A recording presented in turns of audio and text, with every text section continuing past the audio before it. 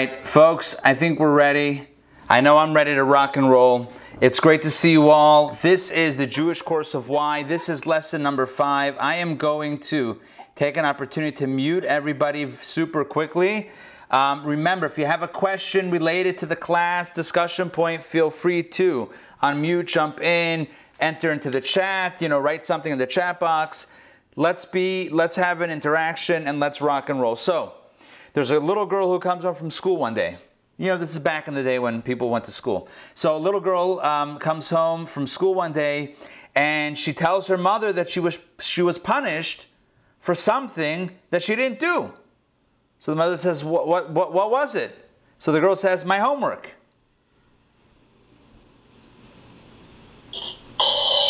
Thank you, Jerry. All right, good.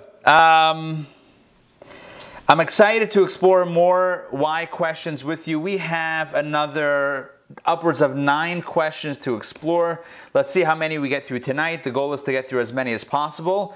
We have a wide range. If you saw my email, there's a wide range of topics to explore. Some related to Jewish law, some related to Jewish culture and food and dress, the clothing, and related to Jewish identity as well. So we have a lot to talk about. Let's jump right in. So let me be the first one to tell you. I'm kidding, I'm not the first one to tell you, but the Jewish holidays are approaching. We're getting close to Rosh Hashanah, Yom Kippur. I hope you got your apples and your honey all ready to go, because the Jewish New Year is approaching. And you might be wondering, oh my gosh, the holidays already? Isn't it early? Or maybe you'll wonder, the holidays, isn't it late? So here's the truth about Jews. You ready? The holidays, to a Jew, the holidays are never on time. You never heard a Jew say, Passover this year, right on time. Never in the history of the Jewish people did you hear that statement. It's always, it's early this year. Aren't the holidays early? It's late. Oh, it's late. It's never on time. Take my word for it. Never on time. So the question is, and that's a part of, that's part of us liking to kvetch, which is, I don't want to take that away from anybody. It's our national pastime. We know it. We love it. But what's the deal with the holidays? The reason why it feels like the holidays are never a set time is because, get this, on the Gregorian calendar, on the secular calendar, there is no set date, obviously, for the Jewish holidays because they're set on the Jewish calendar. So let's understand why the Jewish holidays are always moving around. To understand that, we need to understand a little bit about the mechanics of the Jewish calendar. So now we're going to segue into a discussion about time itself and how we mark time. So there are 2 primary systems for counting time. You can count by the solar cycle, the cycle of the sun, or you can go by the lunar cycle, the cycle of the moon. So what I want to do right now is I'm going to put up a whiteboard so that I can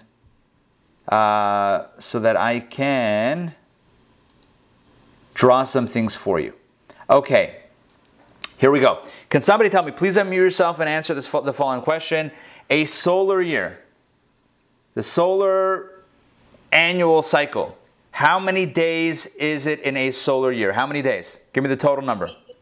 365. I need the precise number. 365 and?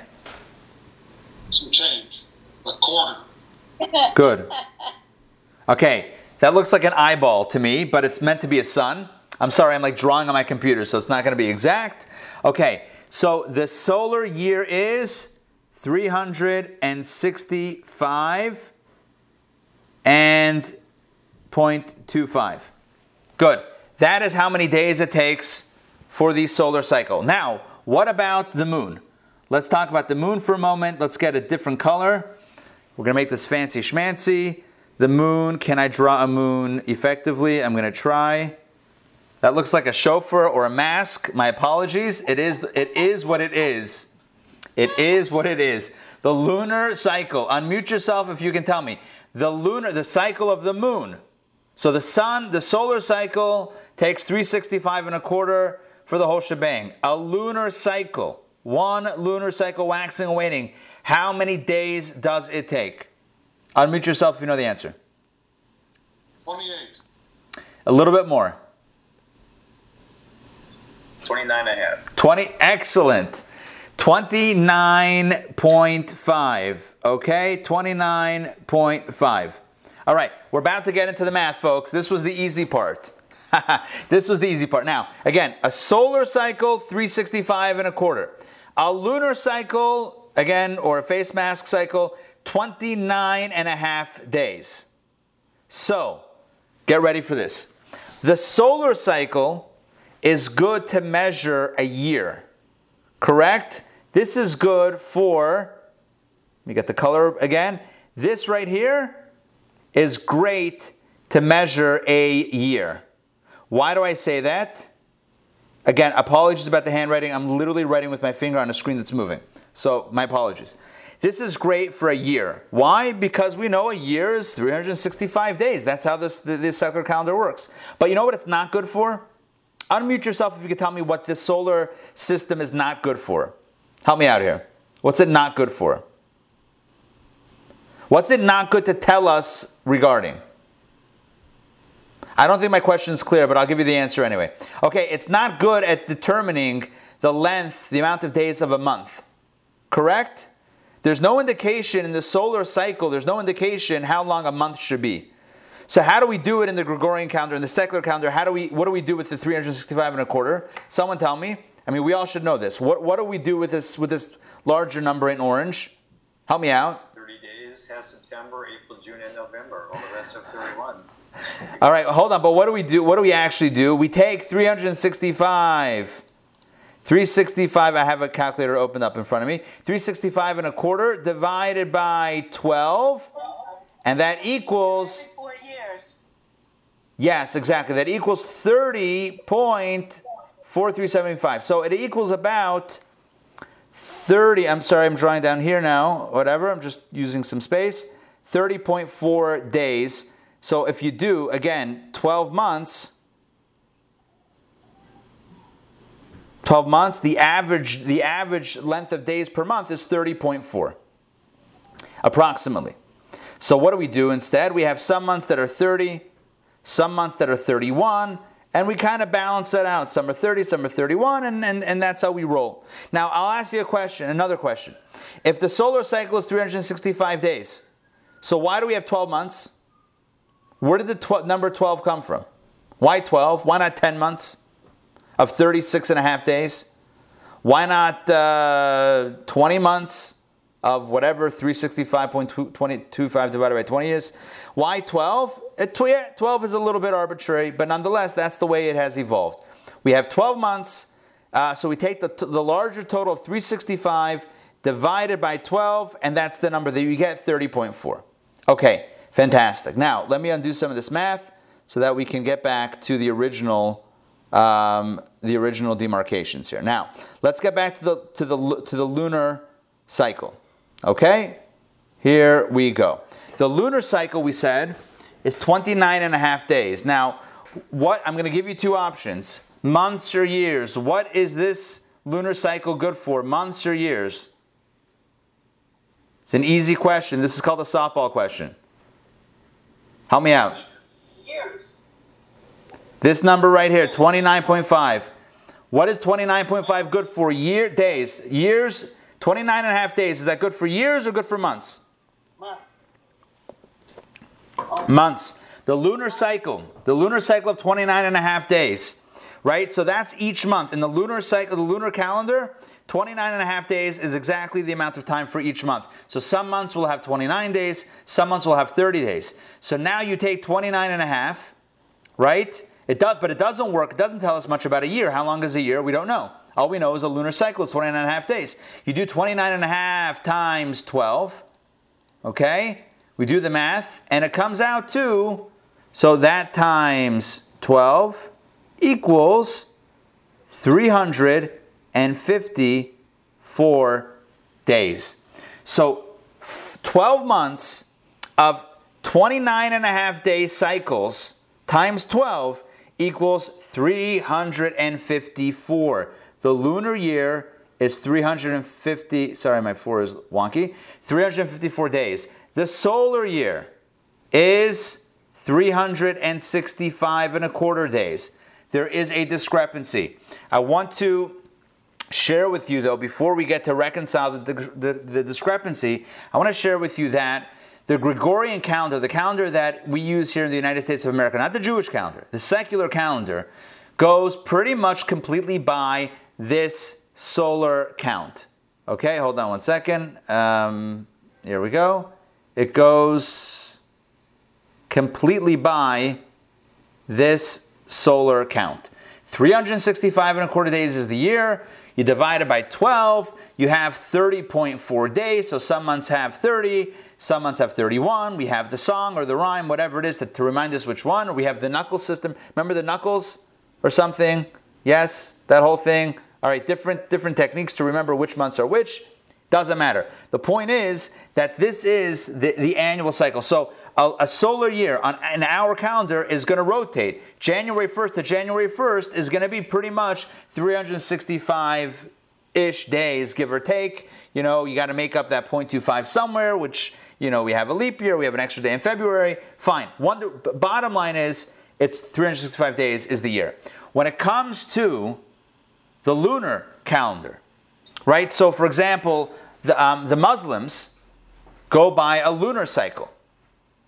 So the lunar calendar, you have 29 and a half days times 12 is 354, and essentially you have a year, 12 months of 29 and a half days ends up 354 days later. Which is why, for example, the holiday of Ramadan, which is one of the holy Islamic holidays, that's why it comes up every year at a different time of year. It comes up in a different season. Why?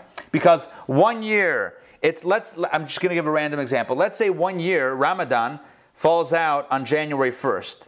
Well, guess what? The next year it's going to fall out. What's 365 minus 354? 11. There's an 11-day discrepancy between this and this, between these guys right here. 11 days. So every year, your lunar calendar is slipping 11 days behind. So again, I just to be very clear here.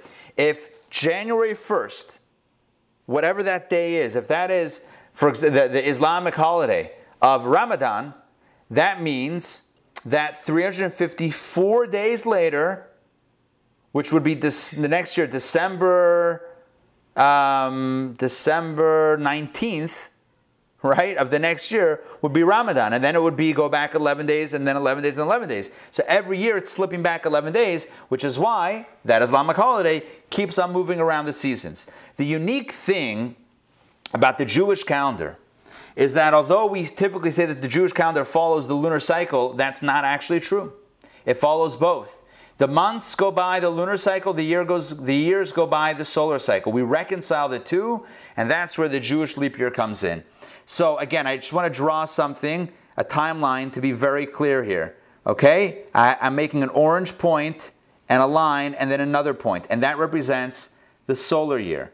Ready? The lunar year, if it starts at the same point, it's going to extend and it's going to stop a little bit before, precisely 11 days before the solar year. If you keep on doing that, keep on rotating year after year, it gets less and less and less. Not less 11 days, but 11 becomes 22 days less, becomes 33 days less, becomes 44 days less, and it keeps on going. The Jewish calendar famously reconciles both models. The months, to be very clear, the Jewish months follow the lunar cycle, which is 29 and a half days.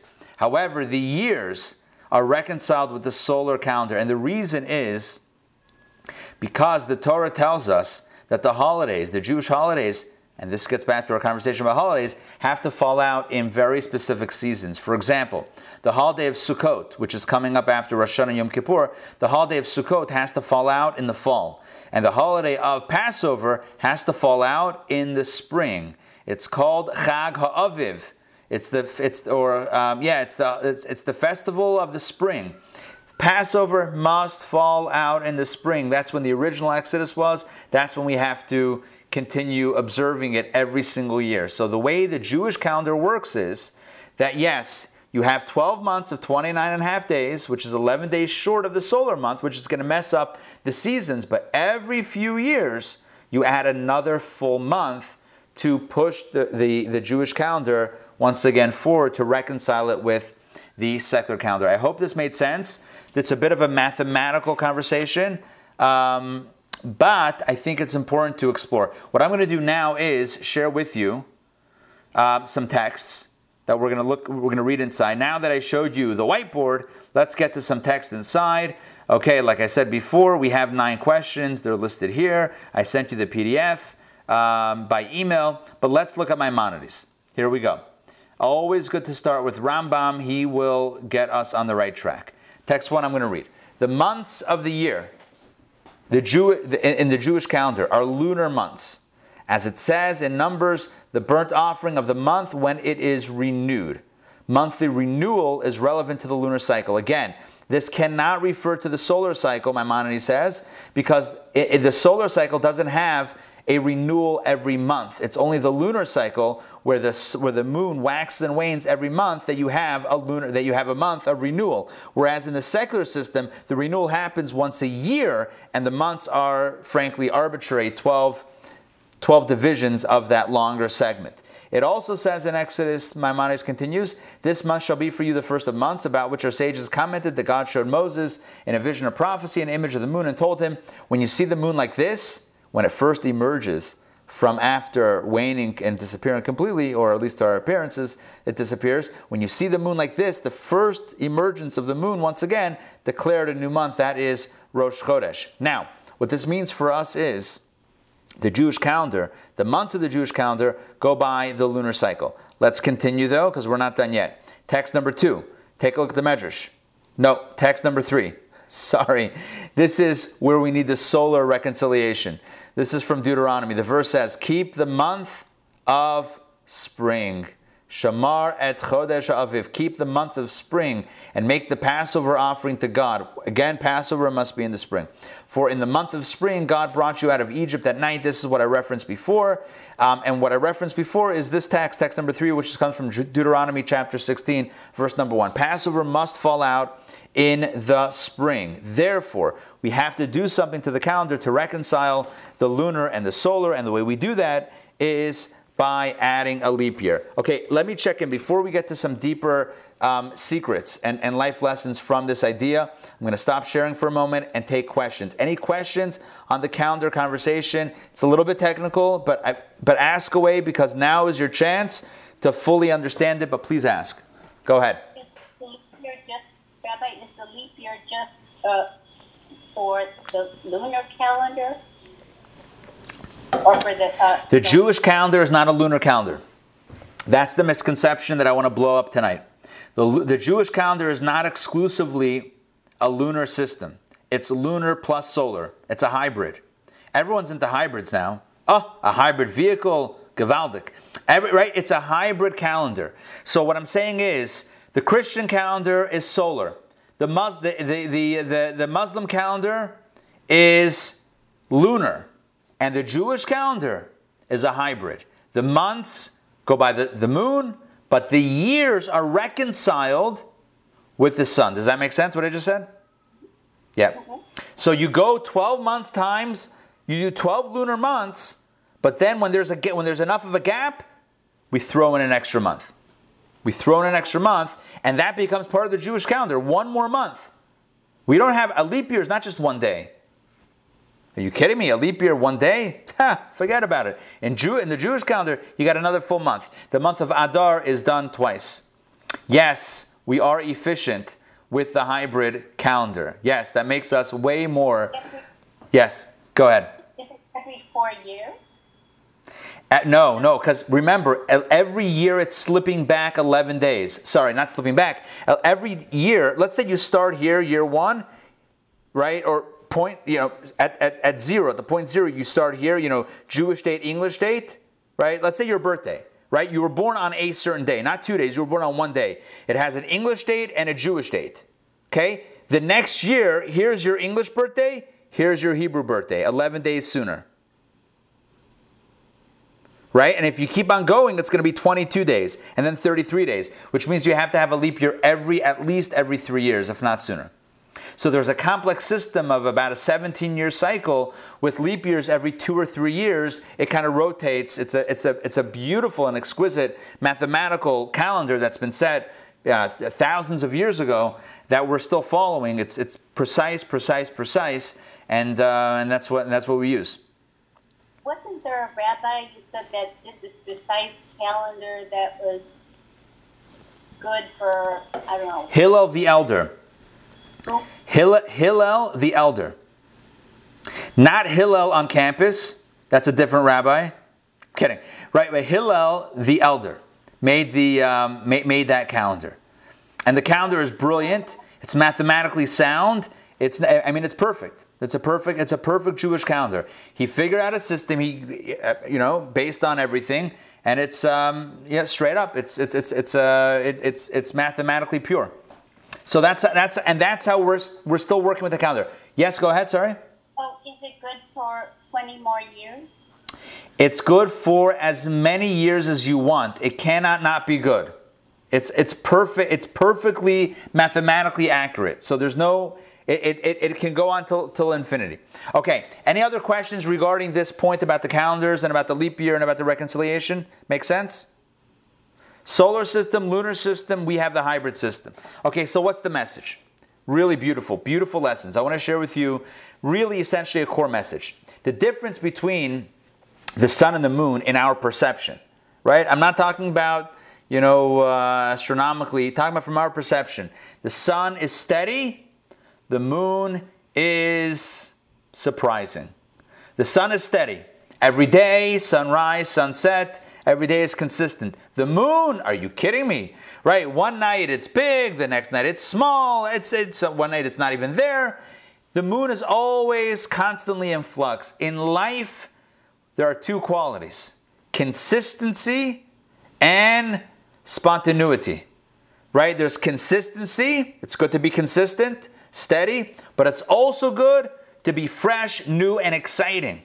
Life requires both. I want to give you 4 examples of this, how this plays out. So some have a calendar system that favors consistency, the solar calendar. Some have one that favors newness, right? Something new and exciting. And the Jewish system says, the Jewish calendar says, you have to have both. You have to marry both values together. So here's an example. When it comes to relationships need to be steady, right? It needs to be steady and stable. At the same time, we have to make sure that our relationships are growing and also exciting. So relationships need both a sun stability quality as well as a new, fresh, exciting moon quality. Let's talk about raising children. We wish to raise children that have firm values, that have firm grounding, that have commitments.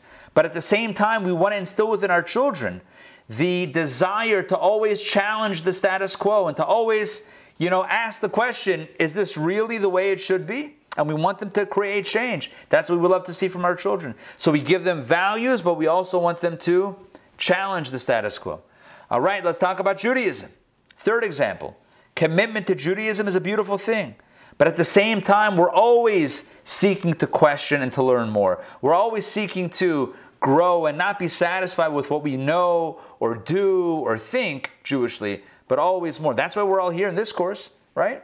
Right? We're literally here in this course, the Jewish course of why, to ask questions or to explore questions and to learn and to grow. So this is a great example of the moon, right? The growth. At the same time, commitment. Jewish commitment is good. The final example is with regards to a job, to business, to work, to a vocation.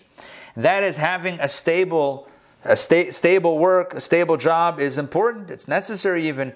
It's very important. But at the same time, without growth, without opportunities, a job that's the same day in, day out could become suffocating. Anyway, these are just 4 examples of many where in life we see the value of both values that might appear to be competing values, but if you look a little bit deeper, there's a way to reconcile them both, which is essentially what the Jewish calendar does. And by doing so, it reminds us that we need steadiness, but we also need excitement in our lives. Make sense? Yes? All right. Good. let's keep on rolling. Let's keep it with the positive, happy conversations. Okay, let's talk about the phrase mazal tov. Can somebody tell me, now I think I mentioned this recently in a course that we did not too long ago, but can somebody tell me what the literal translation of the phrase mazal tov means? Mazal tov. Help me out. Unmute yourself and mazal tov me. Good luck. Good. Okay, so tov is good. The second word tov is good. Excellent. But what does mazal mean? Does it mean luck? It could mean luck or fortune. What else does it mean? Mazal. Who's got it? More like blessings. Okay, blessings. Good. What else? I'll give you a synonym. Our sages speak about kochavim umazalot. Kochavim umazalot. What are kochavim? Stars and constellations. Yes. A mazal is a constellation. Right? So if you have one of those apps on your phone where you can hold it up at night and you can see like the Big Dipper. You ever see those? Those are amazing. I think Google has one where you can I'm sure you can hold it up and it can tell you exactly what to look for and whatever. Of course, I always say this, I'm not the one that authored this idea, but I always marvel at the fact that we have so much light pollution in our cities, in our big cities, that you look up, you almost don't see anything because we blind ourselves by our own light. It's hard to see what God provided for us. I remember once, this is just as an aside, anecdotally, there's a Jew whose name is Ron Perlman. Anybody familiar with a fellow named Ronald Perlman? Yes? He owns Revlon. Anyway, he has a custom. His custom is wherever he is in the world, he has a minyan for Shabbat. Wherever he is. So when he's in St. Bart's in December, he flies out 9 yeshiva students from Brooklyn to make his minyan. How do I know this? You can probably see where this is going. Because I helped make his minyan several times. He was married to Ellen Barkin. Remember Ellen Barkin? Yes? He was married to her at the time. She's an actress. Anyway, basically, I remember, I was living then in Brooklyn. And not seeing any stars in Brooklyn. You may see a tree grow in Brooklyn. But stars, not so much. But I remember, there on the island, it was so quiet. And I looked up and I'm like, being blinded by the gorgeous, stars, and it was amazing. I'm like, where did these go in Brooklyn? Who's hiding them? And you realize that we just got too much of our own light. But anyway, mazalot or mazalot is plural. Mazal means a constellation. So listen to this: when we wish someone mazal tov, you know what it literally means? May you have a good star or constellation. Now, what does that mean? I'm glad you asked. Let's keep on digging into our text. You're going to love this, folks. Take a look at this piece of Talmud. It's really beautiful. Okay, Talmudic astrology. Here we go. Text number 4. Here's the source, Talmud, Tractate Shabbat 156a. The Talmud discusses the destiny of people born under certain constellations, under certain stars. He who is born under the constellation of the sun will be a distinguished man, will eat and drink of his own, and his secrets will lie uncovered. If a thief, he will have no success. Okay, so we have a bit of a mixed bag over there. So there's some positives, but also some drawbacks with this constellation. He who is born under the constellation of Venus will be wealthy and unchaste. He who is born under Mercury will be of a retentive memory and wise. Okay, sounds good. He who is born under the moon will be a man to suffer evil.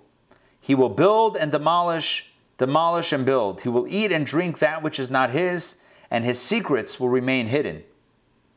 If a thief, he will be successful. He who is born under Saturn will be a man whose plans will be frustrated. Others say the opposite, that all nefarious designs against him will be frustrated. So we have a Talmudic debate regarding Saturn. He who is born under Jupiter will be a right-doing man. He who is born under Mars will be a shedder of blood.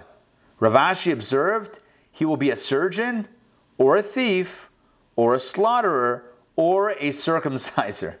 Either way, he's going to cause shedding of blood. That's the point. So either it could come in a good way or come in a not so good way. A surgeon, great. Slaughter for meat, sure, why not? If you eat meat. Circumciser, yeah, it's a mitzvah. A thief, to resort to bloodshed, not so kosher. Next, Abraham said before God, I have looked at my constellation and found that I am not fated to beget a child. God replies, cease your planet gazing. What is your calculation? That Jupiter, the constellation you were born under, stands in the west? God says, don't worry about it. I will turn it back and place it in the east. That is the beautiful and cryptic section of Talmud that we are going to use as the source for the phrase mazal tov. So what's going on here is the Talmud is basically saying, if you know mazal equals constellation, but what about the planet? Yeah, so all of those are planets. Yes, all of those are individual planets. Nonetheless, when we talk about a constellation, it means the position of all the other planets relative to this dominant planet that's dominating at that time specifically. So you have one planet that's like in the lead or whatever, that's its moment, but the other planets are also like in the supporting cast. That's why we call it a constellation, even though it's primarily one planet. But the point is like this, that every planet and every constellation really has its influence. So somebody born under this planet is going to have that effect on their life. And what we see here is a number of very interesting things.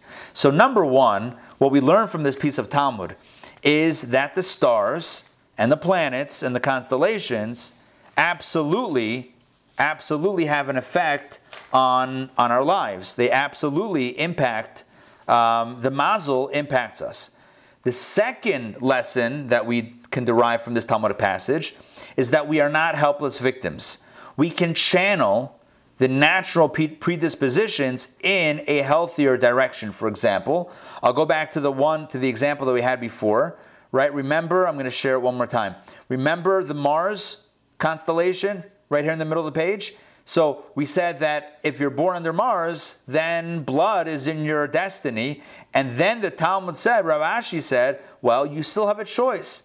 How will you shed blood? In an evil way or for a blessing? That's where human choice comes in. So what's important to note is that although the constellation almost predestines certain elements about a person, nonetheless, we still have free choice and can channel it any way we like, also and including in a healthy direction as well. And the third point that we learn from this Talmudic passage, from the end, the dialogue between God and Abraham, Abraham says, God, I looked at the stars. I can't have a child. And God says, why are you looking at the stars? You want a child? I can make it happen. Oh, because your star wasn't aligned in a certain way? Who's in charge here? I'm in charge. You want the planet to go to the west or from the west to the east? I'll make it happen. In other words, what God is saying is, what the Talmud says elsewhere, basically, quoting this idea is, Ein mazal Yisrael, which means that we're not stuck under the constellation. We're not really stuck under the stars. Yes, the stars do have an influence, but at the same time, we believe that God is ultimately in control and can do anything. So God is not limited by the stars. The stars are just, kind of a template, but then you can go from there, you can go wild. So or God can go wild, certainly. So what do we learn from this? Again, the constellation has an effect. We can channel it through our choice, and God can override it. But all of this helps explain the origins of the phrase mazal tov. So let's jump back into the text, and let's see a beautiful teaching from Rabbi Yehuda HaChassid, Sefer Chassidim. Take a look. Text number 6. When a woman is in labor, and others are outside the room in the same house, they ought to pray for mercy upon her, and that the child should be born under a good mazal. Look at that.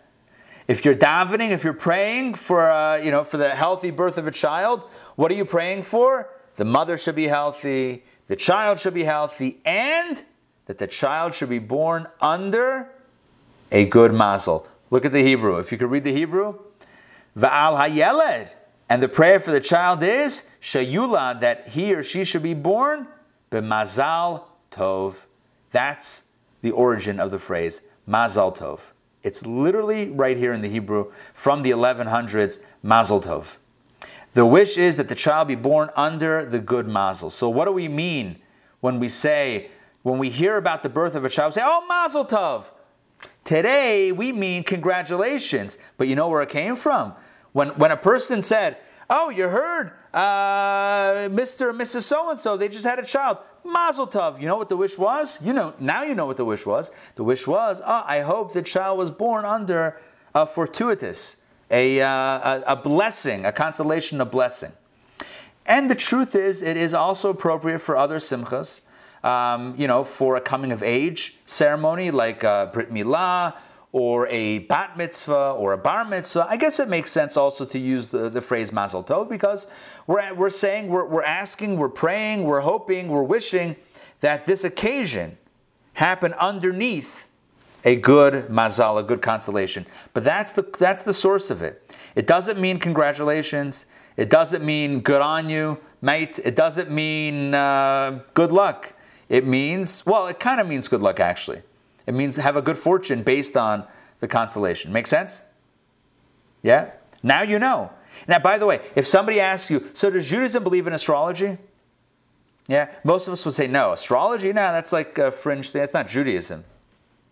If you've ever said Mazel Tov, you have evoked a sentence that channels the some sort of recognition of astrology. So without knowing it, you're essentially an astrologist. I'm just saying. You can now open up a hotline and do readings and everything. I'm kidding. No, don't do that. But the point is that we all wish each other Mazel Tov, and the idea is that the stars should shine upon us. Okay, let me take a look at the chat. Mazal, Makom, Zman, Lashon. Yes, Mazal can be an acronym for space, time, and tongue, language, conversation. You make your own mazal. Yes, you make your own mazal by where you are, when you are, and what you say in that moment. Makom Zman Lashon. Beautiful. Adina Malka, should you plan an event to be held under? Yes. Great question. Let me read the question before answering. Should you plan an event to be held under a good constellation? The answer is yes. There are ways to plan ahead. In fact, the Talmud and Jewish law talks about certain days that are more fortuitous for certain things. So, for example, in general, Tuesdays are always a really great day. Why? Because we have this time together, Tuesday nights. But also, that's true, yes, also because in the account of creation, God said on Tuesday, the third day of creation, twice that it was good. God said twice, Vayar Kitov, and he saw that it was good.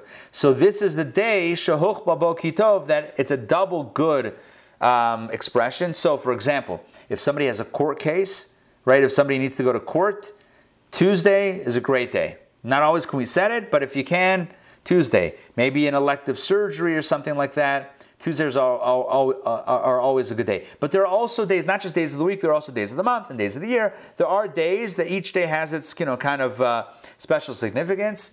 And it's always good to look for a date and to make a connection and to stay positive. So that is a short answer to a really good question. The answer is essentially yes. We try to do that as much as we can. All right. Good. Any questions on Mazel Tov?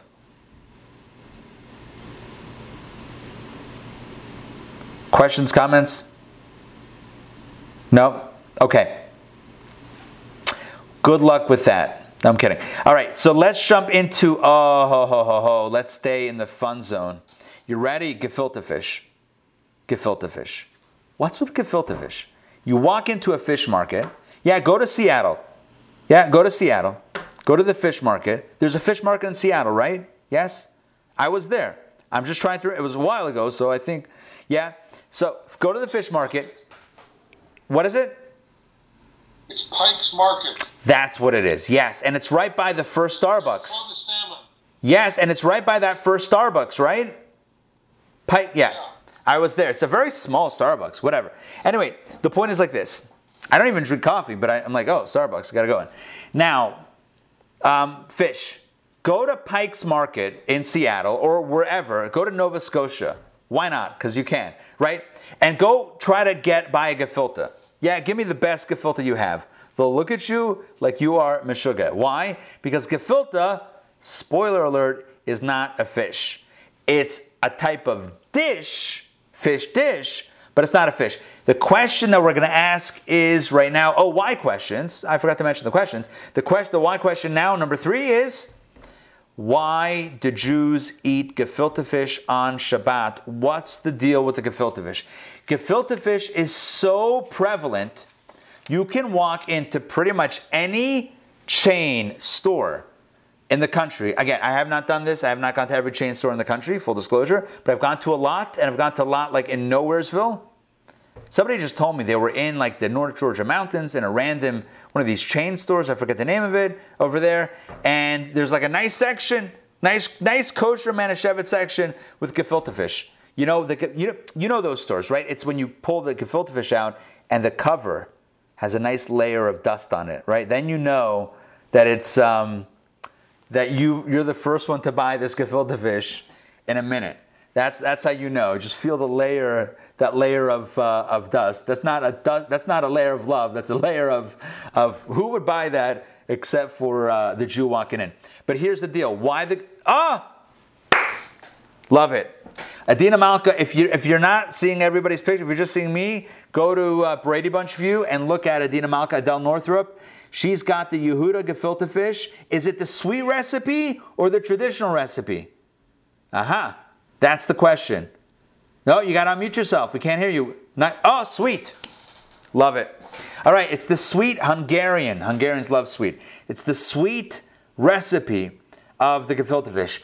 Gefilte fish is such a Jewish thing. Now, not all Jews eat gefilte fish. Jews come in many different flavors, right? Jews come with many different tastes. So not all Jews eat gefilte fish, but many Jews do. And the question is, why? So first of all, where does gefilte fish come from? Gefilte fish is not a fish. It's a combination of fish. It's a combo fish.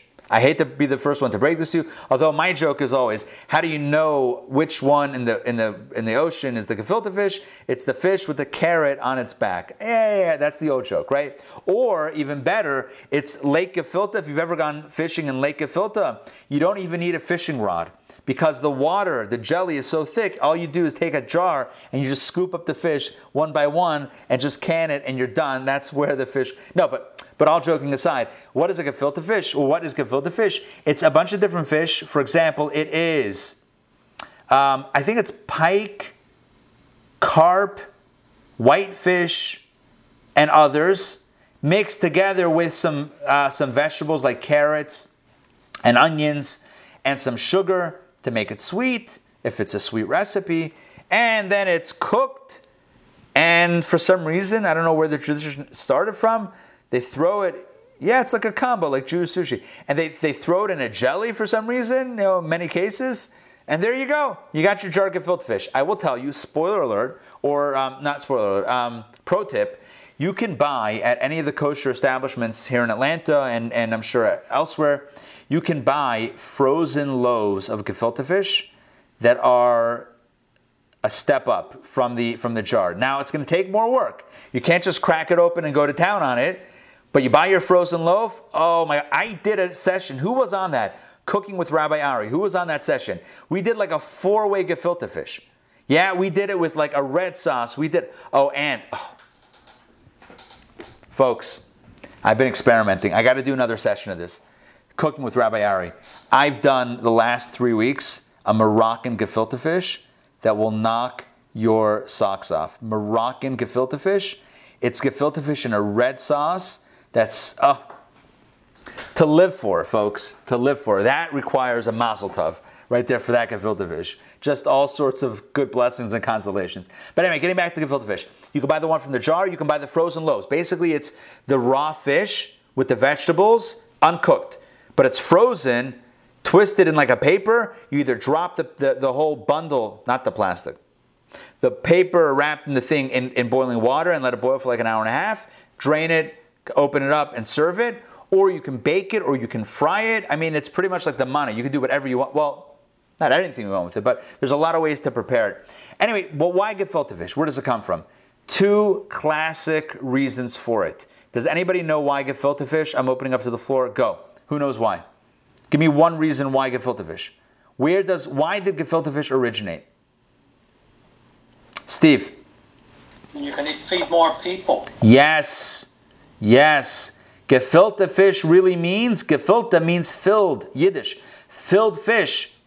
Basically, it's like the meatloaf of fish. You're taking less amount of actual fish and putting more, I don't know what that is, but putting more stuff in it, putting more filler in it to spread it. If you have one fish and a big family to feed, guess what? You're not cooking the fish and serving it. You're gefiltering it. No, not gefilte, whatever. Unless you're also filtering it. But anyway, you're going to fill it up. You're going to put some extras in it to stretch your fish. That's the classic, I would call it the socioeconomic reason for the gefilte fish, which is born essentially in the old country when times were not always great for the Jewish community and they needed to stretch the food. Give me a second reason. Who's got it? Second reason for gefilte fish. Why gefilte fish? Why not? No, but better reason why. Why gefilte fish? Okay, I'm going to give you a halachic reason. This is a reason based on Jewish law. You ready? The Jewish law says that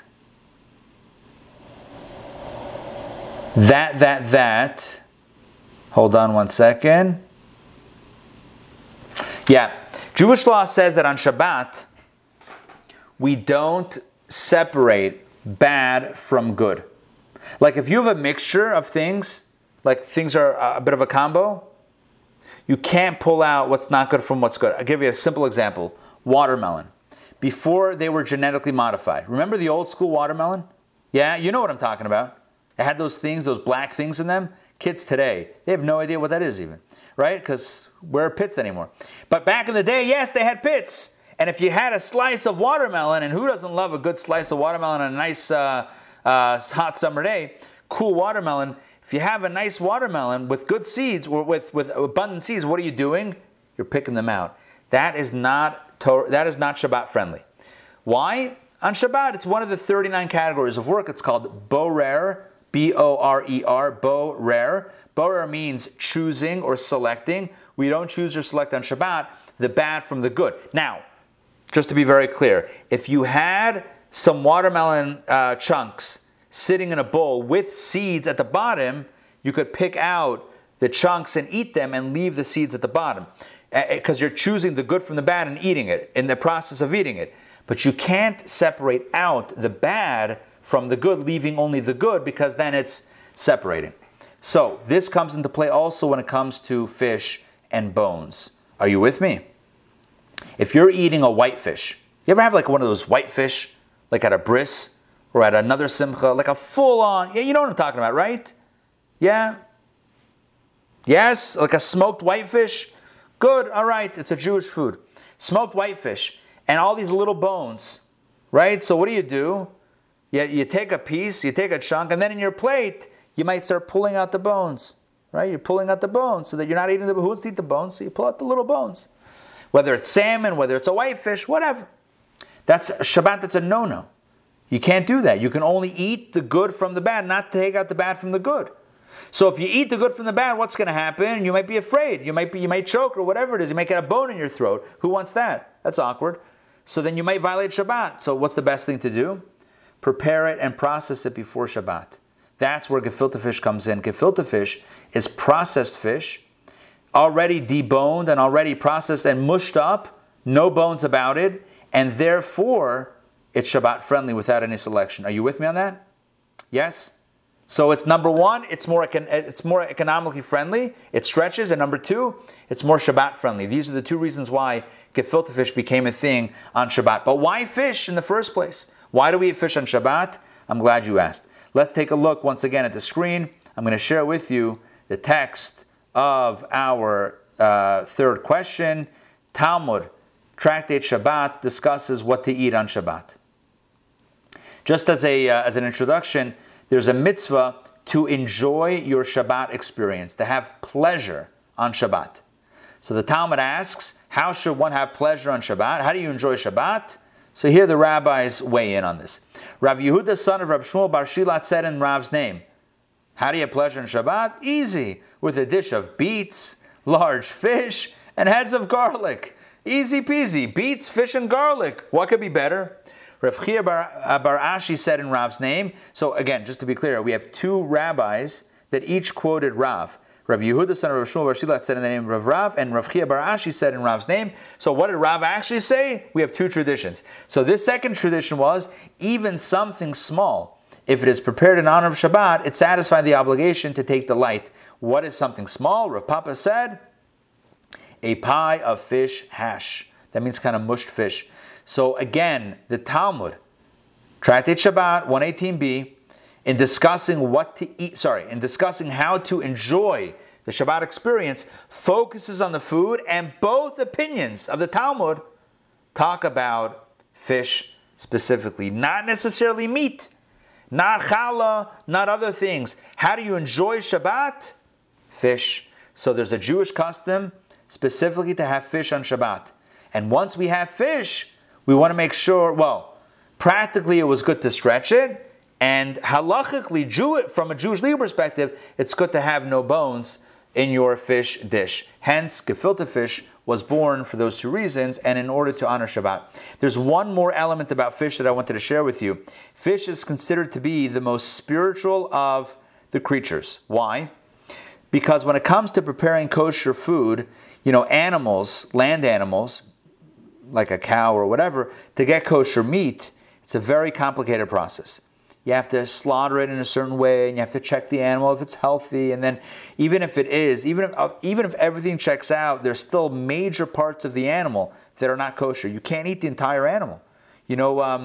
What is it called? The rump roast? Yes, rump roast is not kosher because it comes from the hind part of the animal, and there's a part of the animal that's off limits back there. The gid hanasha, how would you translate that? The sciatic nerve or whatever it is, sciatic nerve that runs through the hind quarters of the animal. And, we're not necessarily so expert to cut exactly the exact place out. And there are also certain forbidden fats that are, forbidden because they're called forbidden fats in Torah law. So essentially, there's certain major parts of a kosher animal that we totally don't even eat. So, and the same thing is true with chicken. Even chicken poultry, you have to slaughter it, and there's certain parts of the poultry that we don't eat. Certain parts of, the blood or whatever it is, we salt it so that we don't eat the blood. So it's not 100% kosher. In other words, it's not kosher in its entirety. Fish is different. If it's a kosher fish, fins and scales, the whole thing is kosher. The whole deal is kosher. You don't have to slaughter it. You don't have to prepare it in a specific way. The whole thing is kosher. It represents, on a biological food level, represents purity. So on Shabbat, which is a day of purity, what better thing to eat? You could eat meat, you could eat poultry, but definitely, what's the holiest thing to eat on the holiest day of the week? Is fish. Also, one more mystical idea, mystical teaching. This is what Kabbalah says. Fish are unique in that they swim in their source of life. Let me explain. Fish require the water to live and breathe, and they're completely submerged in their essentially their source of life. We land mammals or creatures, we feel disconnected sometimes from our source. We feel autonomous. But a fish, I don't know if a fish knows, but it should know by now. A fish should know at least that the moment it's out of the water, it's done. We think, no, we got this. We're on our own. But fish know the truth. They're more spiritually attuned. This is what Kabbalah says. Fish inherently are more spiritually attuned to their creator, to their source, submerged in their source of life, as it were, and it's pure, and it's a delicacy. It's a way to enjoy Shabbat. Therefore, we make a point to eat fish. And when we're eating fish, no bones, gefilte. That's the tradition that many, many have. Make sense about the fish? Yes? Any questions about gefilte fish? Well, Rabbi, I wanted to tell you, this did have a dusty, I don't know if you can see this, It did have a rusty lid. That's why they put it fail. You got the clearance version. You got the clearance version gefilte fish. Yeah. Hopefully the expiration date is still valid. Hopefully it's not circa 1970. No, I'm kidding. But gefilte fish, I'm pretty sure could last a while. Don't try. Hey, listen, I'm not giving health advice. FDA. I'm waiting out of that. But enjoy b'te'avon. I would eat it before too long. Yes. A question. Why is it that when we do tashlich, we're supposed to do it at a body of water where there are fish? Now, we're not feeding the fish, but we're doing it at a body of water where there are fish. Excellent question. I love that question. Rosh Hashanah is coming up, and on Rosh Hashanah we have a tradition to go to a body of water and symbolically cast away our sins to a body of water that has fish. Why fish? So listen to this. And maybe you know this, but it's a great idea, beautiful idea. Fish always have their eyes open. Fish, I don't believe, is this correct? Fish do not have eyelids? Yes. Okay. So fish are always eyes open. And on Rosh Hashanah, we ask that God always Has his eyes open. be watching us for good. Not like some weird, creepy stalker situation. No. But that God always be mindful of us and know what we need and anticipate our needs and hook us up with whatever we need this year. And so as we go to a body of water to, based on the prophet, I think it's Micha, to symbolically cast away our sins. So we go to a place with fish to symbolize good things. Oh, there's a few more things. Also, fish multiply very quickly. Fish biologically reproduce very quickly, and the idea here is to Jerry. I love the lion in the background. That's fantastic. You're not lying over there. So we want to also that our good deeds should multiply and our blessings should multiply. The idea of multiplying, the idea of blessing. Also, fish, because their eyes are always open, you can't pull a fast one. No ayin hara, no evil eye when it comes to fish. So we pray that this year, no negative vibes, no evil eye for us. By the way, if you're wondering what's the deal with the evil eye, maybe next week we'll get into it. It's a really great conversation about the ayin hara, the evil eye. Okay, let's stay with food. Let's stick with the food category, Alex, for 400. Little Jeopardy reference. Okay, so what's the deal? What's the deal with the cholent? Now, who knows what cholent is? Raise of hand. Cholent. Cholent is the wonderful Shabbat day stew that many people enjoy on, you guessed it, Shabbat day for lunch, or maybe a late lunch, whatever it is. So what you do is, here's how it typically is done. Well, at least today, many people use a crock pot, an electric crock pot. Welcome to the technology, whatever. It's wonderful. You don't have to put anything on the stove with a fire. You plug it in, you're good to go. And you put it up before Shabbat. You put all the ingredients in, and it stays hot. Back in the day, they would leave a fire on, and they would put the food in goes in Friday before Shabbat. We don't cook on Shabbat, and it stays on, and then Shabbat day you have hot food. In addition to that, back in the day, even earlier, in Jewish communities, it's interesting, it's well documented, Jews used to walk over to the local bakery. The bakery used to keep their ovens on the entire Shabbat, and the community, everyone would come with their own pot. They would before Shabbat, they would load up this communal oven, and then after services, Shabbat day, everyone would come and take their pot and go home. And that's what they would have lunch, because people didn't necessarily have their own ovens or even if they had their own ovens, it was a complicated procedure. It wasn't something they necessarily, it was safe or they wanted to have on 24/7. So, over Shabbat. So they had, today, by the way, today with ovens, are you kidding me? You can buy an oven with Shabbat mode. You know that, right? Ovens have Shabbat mode. My oven has Shabbat mode. I don't have to it goes to shul for me also. I don't even have, no, I'm kidding about that part. No, but the oven has Shabbat mode. It's like you program it when it goes on, when it goes off. When you open up the door, the lights don't go on. It's unbelievable. It's fantastic. It even says the Kiddush. Again, that was a joke. But it does have Shabbat mode to separate fact from fiction. Getting back to the point. What's the reason for the cholent? So one could say, well, it's simply you want to have hot food on Shabbat, but it's even deeper than that. There's a beautiful Jewish legal reason, halachic reason for this, and it all goes back to the Torah's, to the mitzvah. The Torah says, do not light a fire on Shabbat. And there was a major conversation about what that means. I'm going to share my screen with you. And, there we go. All right. Now we got cooperation. Here we go. Okay. Take a look. All right. Still fish. We're past fish. Okay. Here we go. Text number 11. Look at this verse from Exodus 35. It says, I'm going to read it in English. You shall not cause fire to burn in any of your dwelling places on the day of Shabbat. All right? Straightforward.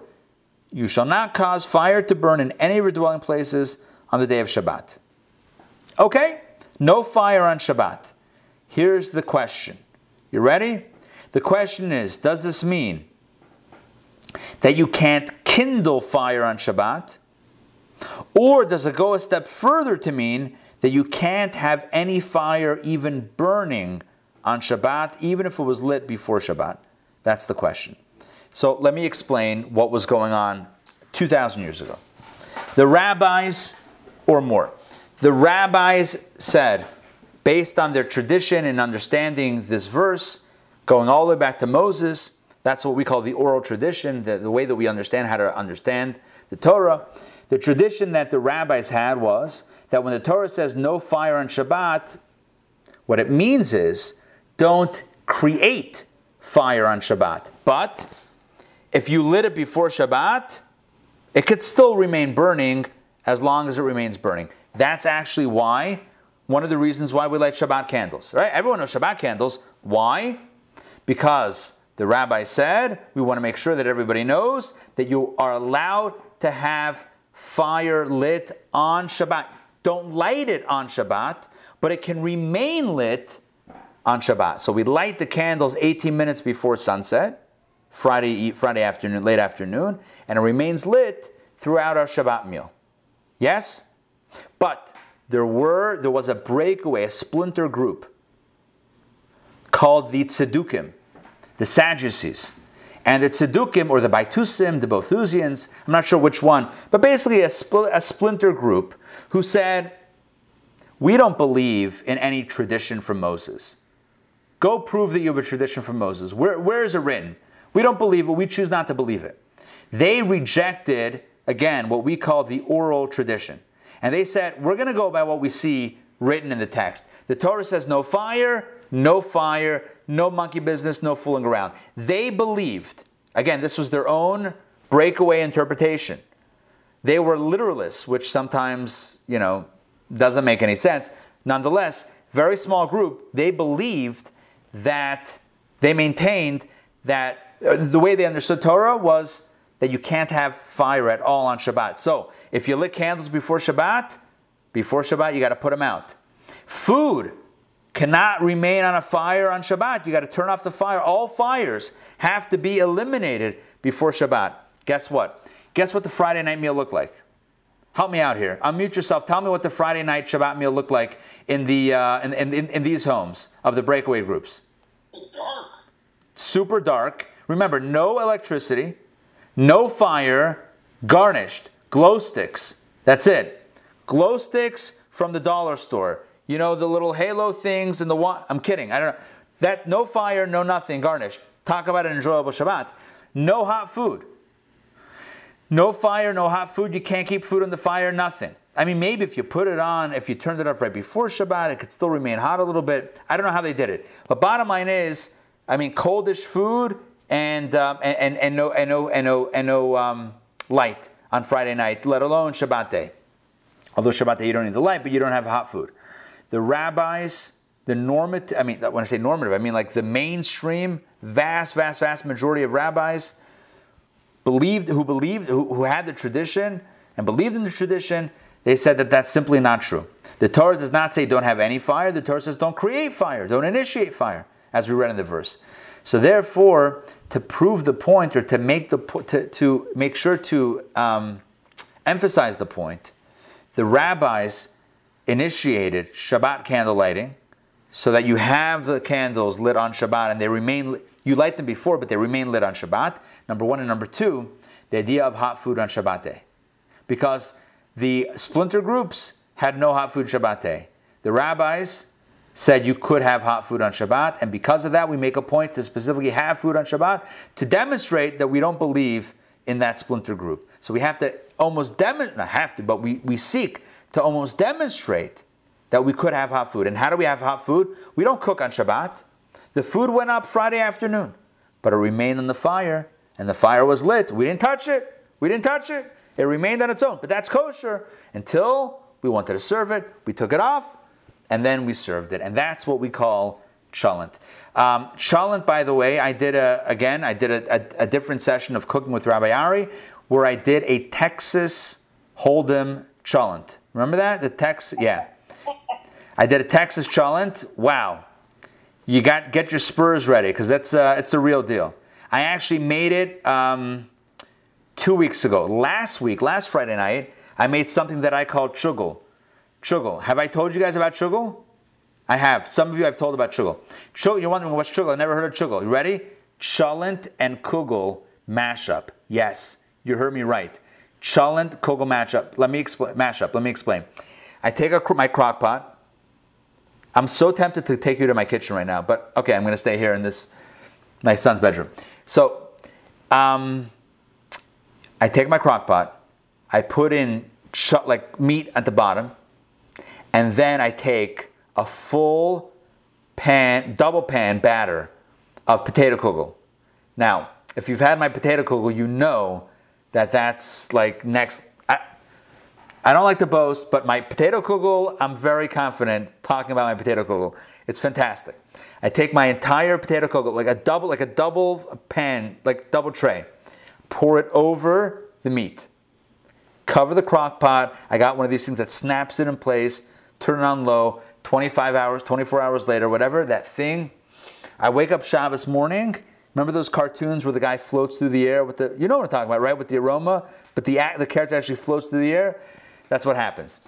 I got some bruises. No, I'm kidding. Anyway, the point is that, Adina, I'll get to you in a second, Adina Malka. The point is that why do we have cholent? Number one, because it tastes good. Number two, because we can have hot food on Shabbat. And number three, to demonstrate that the breakaway group was wrong. Or at least to demonstrate that we're not agreeing with that splinter group. We believe that fire can remain lit as long as it was lit before Shabbat. As long as you have the food on before Shabbat, leave it. As long as you lit the candles before Shabbat, leave it. You don't have to extinguish it or turn it off. One thing to make sure to mention, the reason why cholent works so well is because of the liquid. Please, this is my personal request, do not put something dry or whatever without a lot of liquid into a crock pot for 25 hours because you're going to end up with smoke, God forbid, and even worse. Right? Make sure that whatever you're cooking has sufficient liquid so that even if it boils and boils and boils or whatever, it slow cooks and you're remaining with something that's not going to cause a fire, because there's no mitzvah to make a fire on Shabbat. That's not what we're trying to do. We're trying to have hot food and enjoy Shabbat. Makes sense? I want to share some text with you so that you see that I didn't make all this stuff up. Okay, so we spoke about this. Oh, no, actually, I did. Well, no, I didn't make it up, but I don't know if we have text for it. No. No. Okay, so you'll have to take my word for it. All right, next, let us look at, yeah, go ahead. What about the language? It says you shall not, I think, burn fire in your dwellings on Shabbat.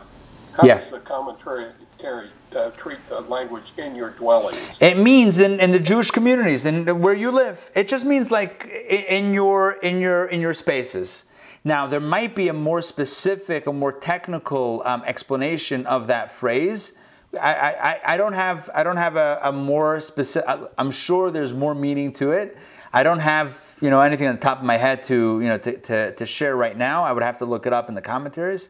But essentially, in general, it just means in your spaces, communities, in your homes, We don't kindle fire. But if you look at the translation here, you shall not cause fire to burn. It doesn't say you shall not have fire burning.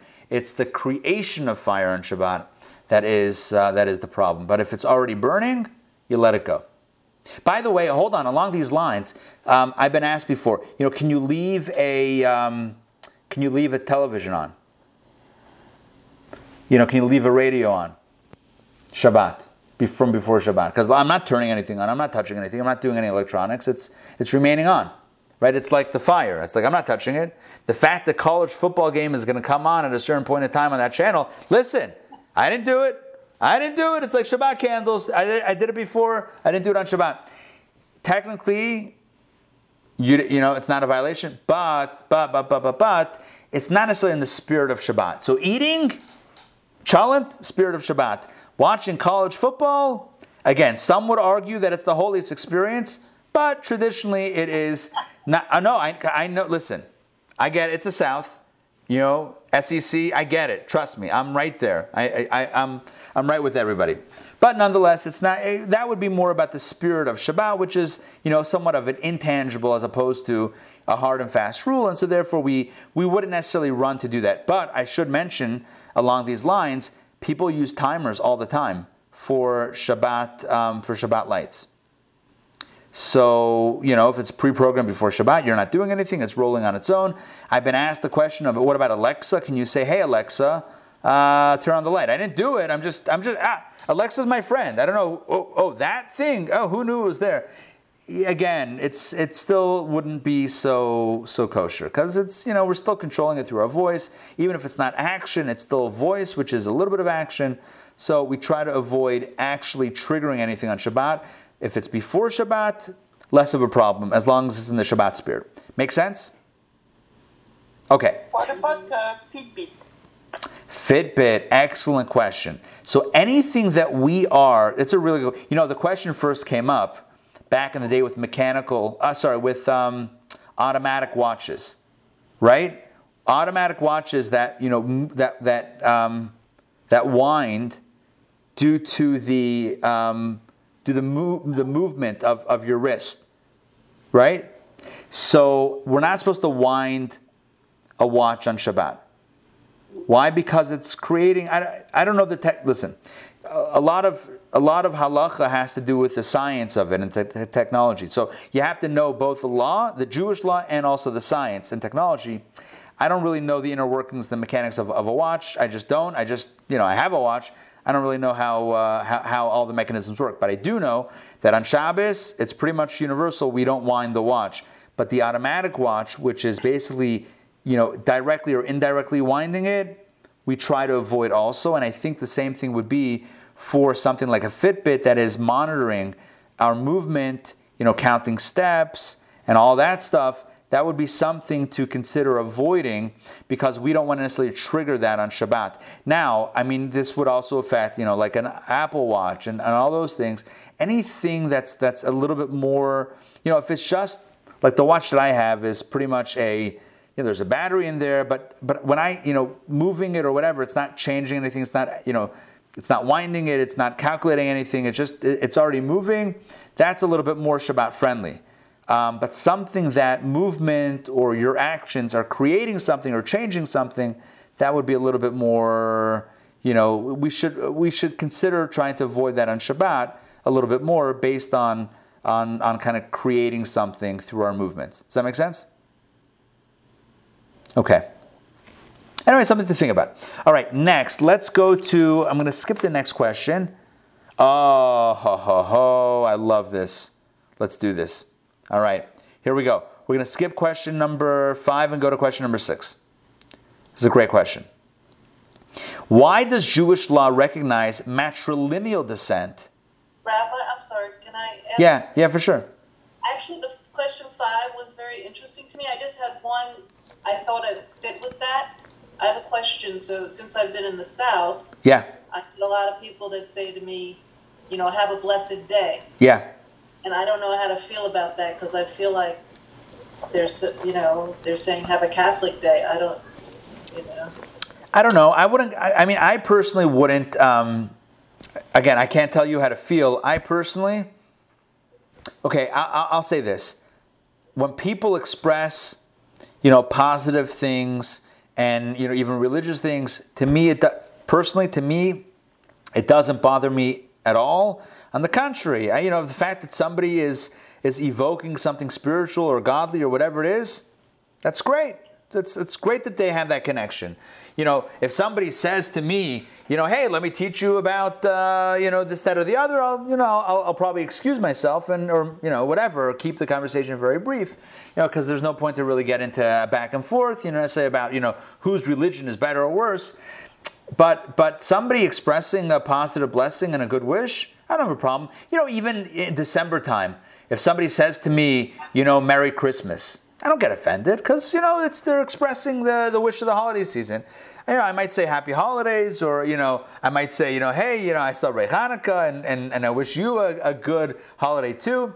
But I personally don't get offended. But this question that we're skipping, because I really want to get to the one about matrilineal descent. This question is about, fearing God versus loving God. And really the upshot of it, like the 30-second version is, love is great, but you also need boundaries in any relationship. To love is great, but love doesn't preclude me from loving, someone else. A person could love their spouse and 10 other people, and that's not necessarily a good thing, right? That's happened before, where people love their spouse, but also love a few others on the side. So love is not enough. We also have to have boundaries. And fear may be a harsh term, but awe and respect, whether it's for God or in any relationship, that's a necessary ingredient. So that's essentially question number 5. Let's move on to question number 6. Oops, I went too far. Here we go. Why does Jewish law recognize matrilineal descent as the deciding factor for Jewish identity? And essentially the question is, traditional Jewish law states that the Jewish identity follows the mother, not the father. So if a father is not Jewish, but the mother is Jewish, the child is 100% Jewish, because it goes by the mother. The question, and that's the traditional tradition that we have in Judaism. It goes by the mother. The question is, why? Why does it go by the mother? What's specific to the mother? So I want to quote to you. This is from Rabbi Yechiel Yaakov Weinberg, text 17. Here we have multiple rationales to explain it. Here we go. According to Torah law, a child's Jewishness depends on his or her mother. The first thing he says is, we do not know the reasons for the Torah's laws. It's what Torah says, that's it. But that being said, let's explain. Some offer a biological-based rationale that the mother is more involved in the creation of a child and the formation of its body and soul. That's one. Number 2, some offer a nurture-based rationale that a mother's consistent influence is more decisive in shaping her children. Number 3, others suggest a practical rationale that we know indisputably the identity of one's mother. I love this text because it runs the full spectrum, the full gamut of rationales for the matrilineal descent. The first point is, we don't really know.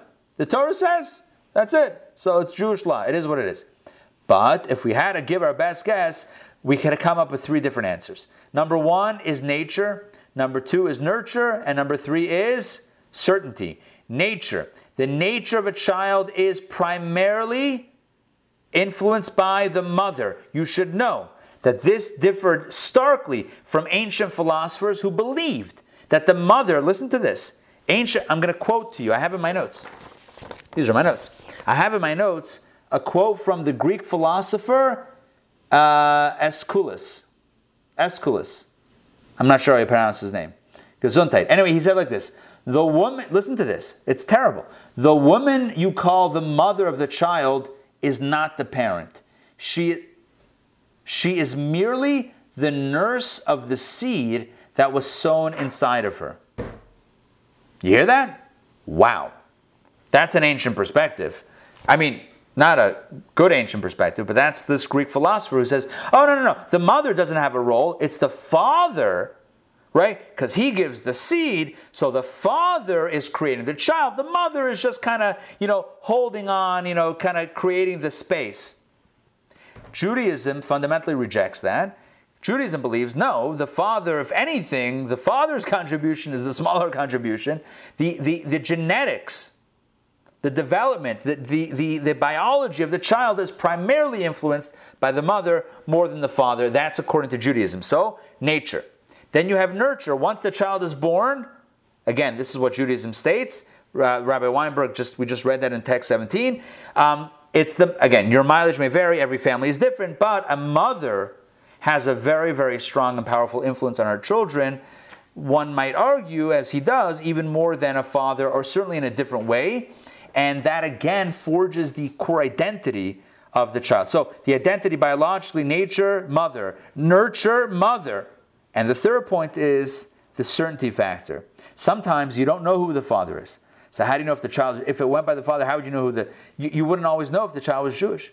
But you always know who the mother is. I mean, it's the mother's the mother. The mother's the one who gave birth. So it's always clearly identifiable if the child is Jewish. Again, these are rationales. Are they the reason? He says no. It's the Torah says it. But are they some reasons? Could they be a reason? Sure. And I'll let you choose which one you prefer. But either way, this is some of what's stated. Okay, let's move on because I want to cover a few. Okay, let's do it quickly. A few more. You may have wondered this. Okay, hold on. Before I share my screen with you, raise of hand. Anybody watch Shtisel? Netflix Shtisel? No. Anybody watch Unorthodox? Okay. You notice the clothing? Yes? What's up with that? Right? Hold on. I may wear a throwback thing or two also sometimes on Shabbat and holidays. But what's with the old-fashioned clothing? What is this, 1700s Poland? Like what styles have evolved. Now, by the way, what's amazing about styles and fashion is that, what's old is new again. So, things come back and who knows, maybe Hasidic Williamsburg is back in style. I don't know. I haven't seen the runways lately. It's been a while. It's been a minute. The point is that many people wonder, what's with the old-fashioned, the black and white garb? It's there's color. We figured out color film. We can. What about splashes of color? Because it's kind of black and white. So what's the deal with that? So I want to share with you a perspective. You may have noticed this in Williamsburg, and Borough Park, and Meir Sha'arim, and in Bnei Brak, and Israel. Okay, so what's the deal? Let me share my screen with you once again, and we're going to do text. Oh, wait, hold on. Do I even have a text here? No. Okay, scratch that. I'm just going to share with you outside. Okay, not simple, but basic explanation is there's a verse in Leviticus. The verse in Leviticus says the following. I'm going to give you chapter verse. Leviticus 20, verse 23. It says, listen to this, you shall not walk in the manner of the nations. In other words, don't follow the trends of the nations, but rather stick to the Jewish way of being. There were many rabbis who lived in Europe in the times of the Enlightenment, when things were getting progressive, who felt that the modern ethos and styles and philosophies would harm the core Jewish community and core Jewish values and adherence to Torah and mitzvot. And therefore, they pushed back very strongly against any adoption of what was then modern secular culture on any different level, whether it's slang or whether it's ideologies, philosophies, and books, or whether it's clothing and other trends, or music. There was a lot of pushback in order to preserve the integrity of the Jewish communities. And I would say like this, that as, some of those communities and the more insular, the more they put up the walls and the more they try to keep that away. And as they came to America, New York, or to Israel, some of those communities kept that. So you have some garb, some old school Hasidic garb that's all about not getting swept up into,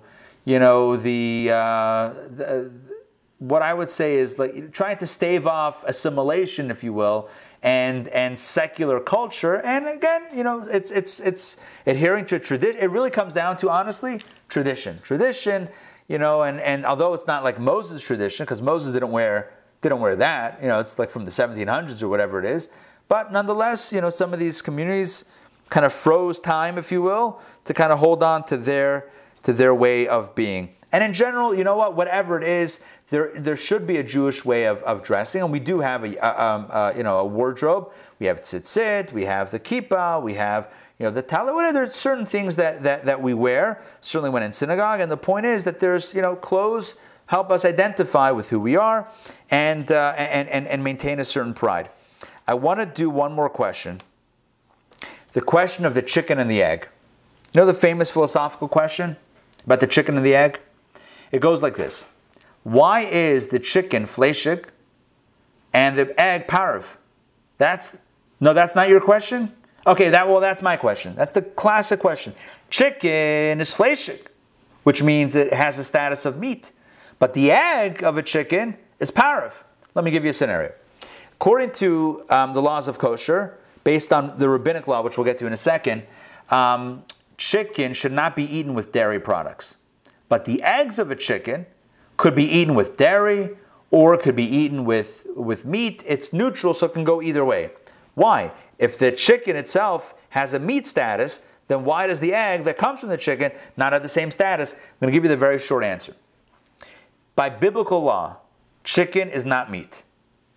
Meat is meat, chicken is not meat. So why does chicken today rabbinically have the status of meat, that we don't eat it with milk? Very simple. The rabbi said not everybody knows that chicken is not meat. What I mean by that is, people see, eating chicken. People see people eating chicken, and they think, oh yeah, chicken meat, it's meat. And if you have a chicken parm, somebody might say, so you're allowed to have meat and milk together. I guess when the Torah says don't cook a kid in its mother's milk, it only means don't cook them together, but you're allowed to eat them together, because I see this rabbi eating chicken and milk together, because the person doesn't differentiate between chicken and meat.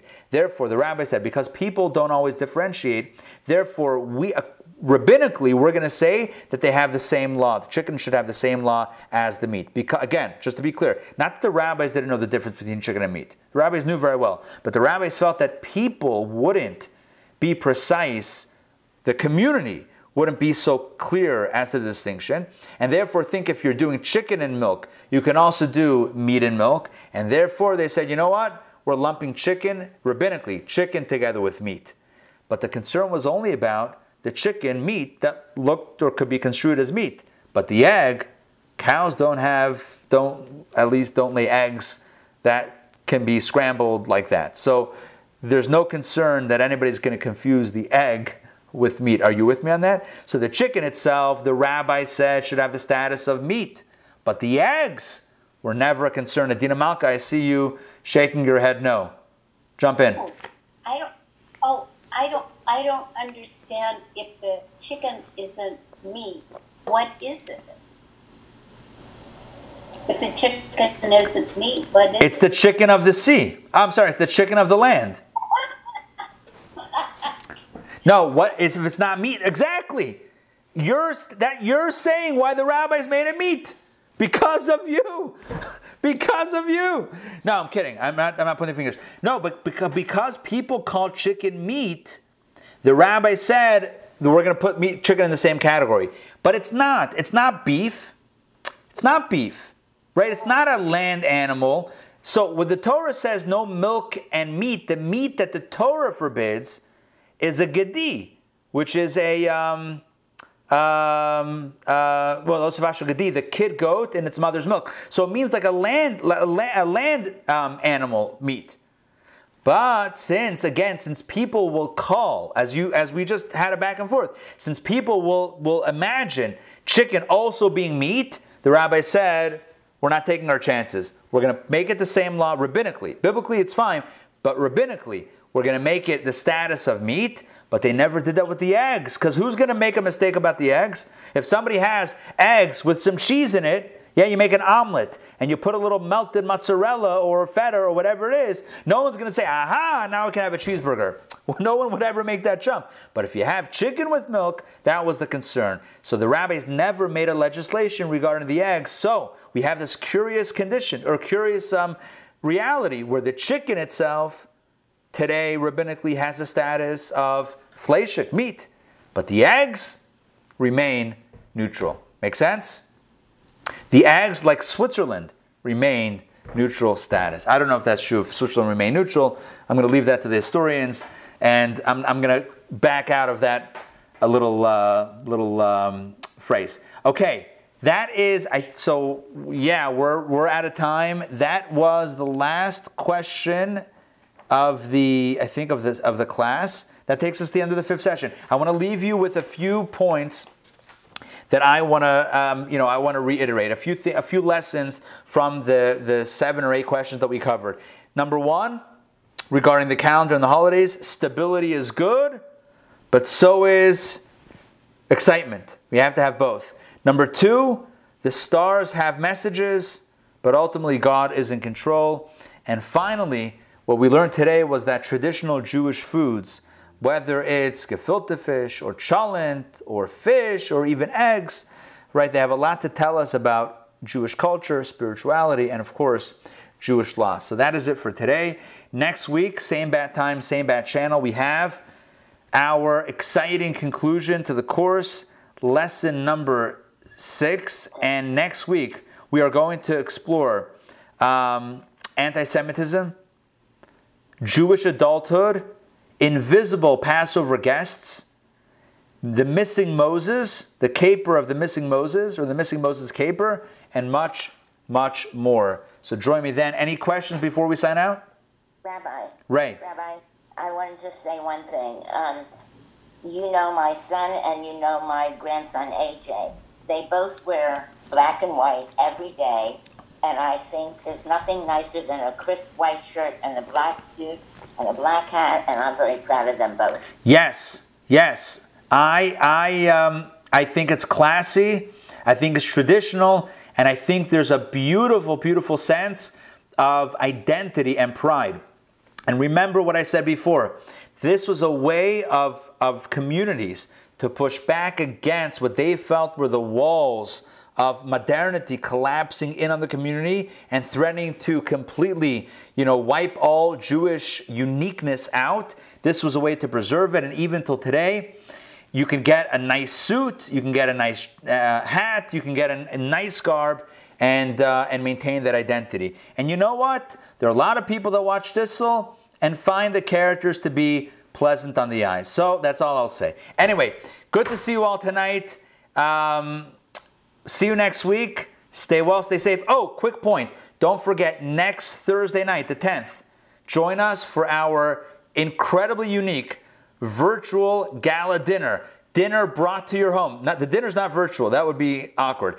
Real dinner delivered to your home with a virtual program with stars from South Africa and London and America live on the program. It's in support of Jewish education here in Atlanta and beyond. Please join me, intownjewishacademy.org/gala for the details. Thank you all, and have a wonderful evening. See you guys. Take care all. Bye.